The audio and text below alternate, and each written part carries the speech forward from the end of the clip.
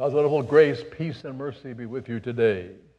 We pray, oh Lord, let us grasp a little bit of what it means to worship you. In Jesus' name, amen. When you saw the gospel lesson, or read the gospel lesson today and heard it read, you'll notice the word worship appeared a number of times. The wise men came to Herod and they said, we came to Jerusalem, and they said, we come to worship him. Where is he, this king? And then Herod said, I want to worship him too. And then they went to the house and they worshiped him. And so the word worship comes up in here at least 3 times in this particular text. It's interesting that we look at the Christmas story. There's 3 big worship times in the gospel lessons. The first one was the angels. One angel came down and appeared to the shepherds and said, I got good news for you, for the city of David a Savior has been born, Christ the Lord. And then all of a sudden a multitude of angels appeared and they worshiped and praised God. Glory to God in the highest, they shouted and sang, or whatever they did, and they got the point across. They were worshiping God for what he had done by sending his son to be a human being, to be the Lamb who would save the world. They worshiped, those angels did. And then, shortly after that, the shepherds said, let's go to Bethlehem and see this thing which has come to pass. They got to Bethlehem and they saw the Christ child, and they went away what? It says they worshiping God, praising God for what they had seen at the manger, the Lamb of God in the manger. They must have got a glimpse of what that was, because they were shepherds who raised lambs for sacrifice on the altar in Jerusalem, and now here was the actual lamb born. And so the shepherds worshipped. And now we come to the wise men, maybe 2 or a couple years later, whatever it was, and they come looking for the king that they want to come to worship. They come from the east, somewhere beyond Israel, I guess, that we don't know for sure where, Syria, Iran, Iraq, and Persia in those days. They came to worship. They had to travel many days, no doubt, to get there. And they come into town wanting to know where this king is they're going to worship. And then notice where it says, after Herod told them it was in Bethlehem, which is not too far away, a little suburb of Jerusalem, it says, the light, the star, came to rest over the place where the child was. Now, somehow there was a light there. It wasn't an actual star hanging over the... It was some kind of a light, maybe an angel or something, stood right above the house, and there was a light. Now notice what they said. When they saw this light, they rejoiced exceedingly with great joy. Exceedingly. And they were excited. They probably hopped off their camels and gave high fives and said, "How, whoa, hallelujah, we found the place." They hadn't gone inside yet. But they were so excited, it says, they rejoiced exceedingly with great joy. So you came to church today all excited with exceedingly great joy, right? Yes, because you came to worship and to receive communion. Wow. And then they went into the house after they got off their camels or their chariots or whatever they were riding, and they saw the child with Mary, his mother. And what did they do? It says in the text, they fell down, boom, on the floor there and laid out there prostrate or whatever. They fell down, they bowed down, and they what? They worshiped him. They gave him the honor, the praise, the glory. They worshiped right there in front of Mary and Joseph. Can't you imagine Mary and Joseph wondering what's going on? All these guys come in, these royal-looking people, and they come in and they got off camels and they come into our house and they fall down and worship our child. Then they opened their treasures and they continued worshiping with gifts of gold and frankincense and myrrh. 3 exciting worship services unfold right here in the Christmas story. Angels, shepherds, and wise men. So when's the last time you worshiped the Lord? When was the last time you had a worship? Well, you might think and say, maybe I was here Thursday, or I worshipped online, or maybe last Sunday. No, that's not the good answer. I hope you worshiped this morning when you got up. I hope you gave God praise and thanks for keeping you through the night and you're still alive. still able to move. Worship does not have to be just in the church. Yes, it's important. Yes, it's important we come together as God's people to worship and to be together and assemble, gather for communion. It's all part of worship. But it's also worship when you worship in your heart before God every day. Worship should be a daily experience as you give praise and thanks to God. So every morning you get up, it's time to worship. Time to say, thank you, Lord, I got another day. I'm alive. Go to bed at night and say, thank you, Lord, for the day. I worship you, I praise you for the day, and now I'm ready to go to sleep. You see, the word worship means to love unquestioningly some object or person. It's to show devotion to somebody. It's a feeling of profound love and admiration. When you worship God, you show love and admiration for this wonderful God. And so you tell God, I love you. If you're married, you certainly don't expect your spouse not to say it. You expect your spouse to say that that person loves you every day. Not just once in a year. You want to hear it. And God wants to hear it. He wants you to hear you say, I love you, Lord. I come here to serve you. You express honor and love to God.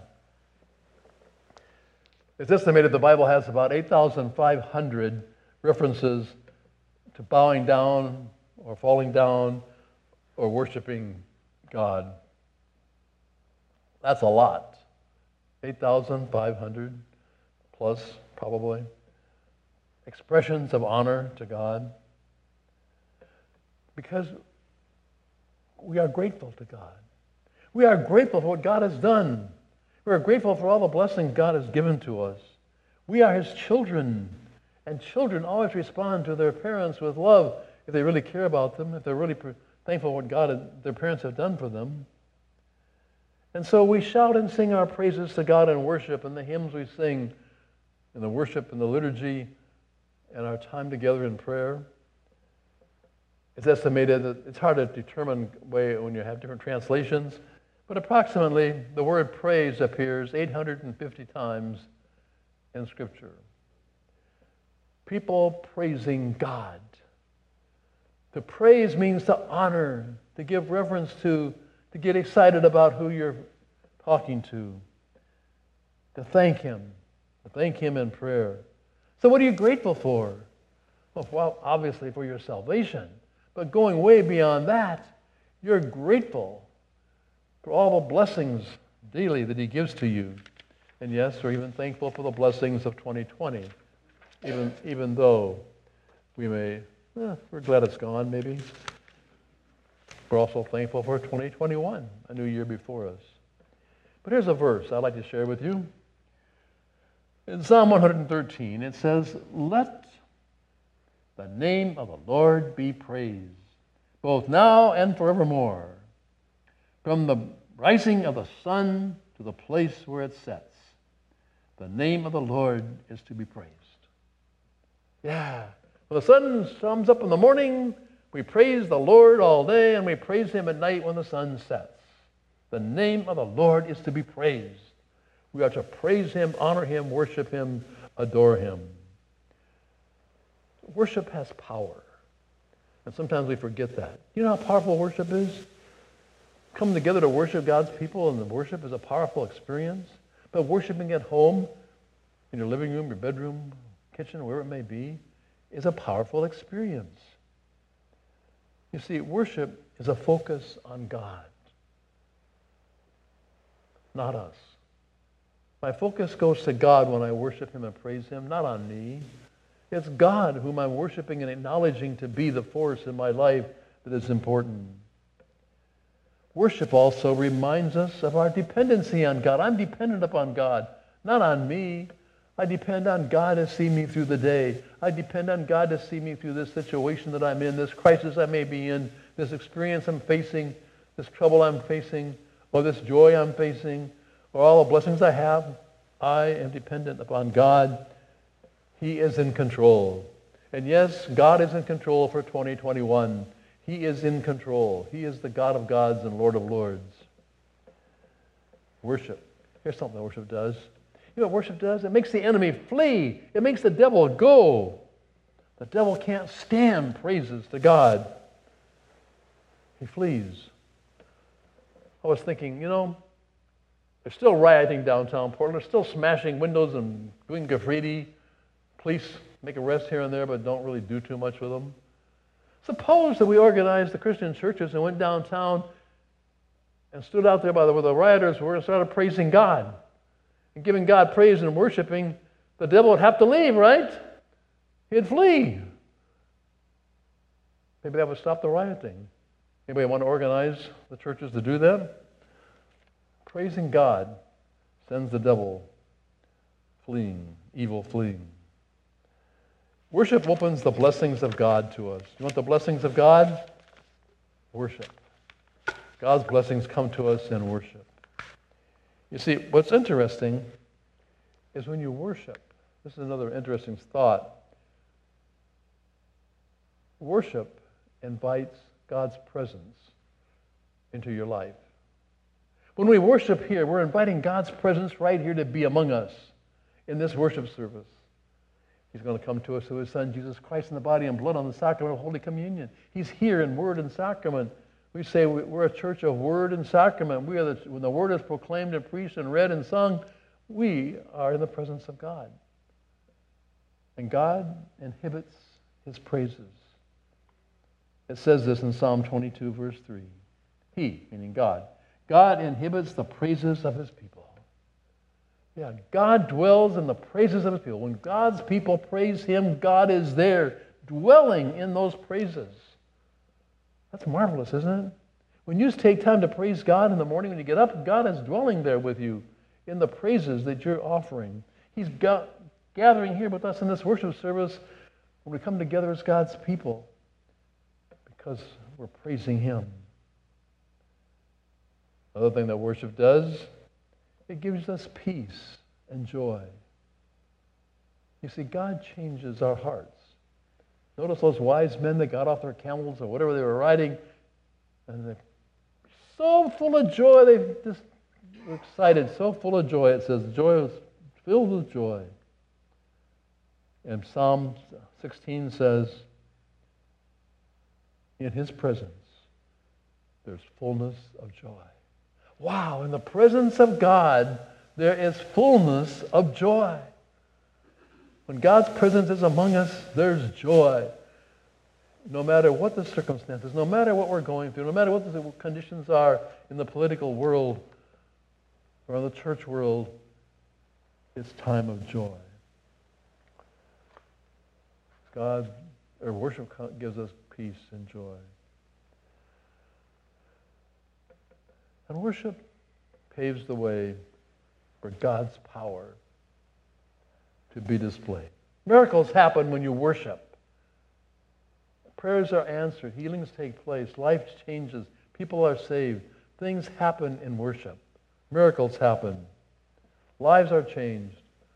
One of the stories that I really enjoy reading over and over and looking at is Paul and Silas. It gives me courage to go through some things you go through. Remember Paul and Silas there in Philippi? And they got arrested for teaching God's word. And so they threw them in prison. And they shackled them. Chains, the whole works. In the darkest corner of the prison at the bottom of it. Now just imagine it's midnight. It's pitch dark. You can't see a thing. There's no lights. The rats are probably nibbling at your feet. You can't sleep. You can't see a thing. And you're shackled in chains. And what did Paul and Silas do?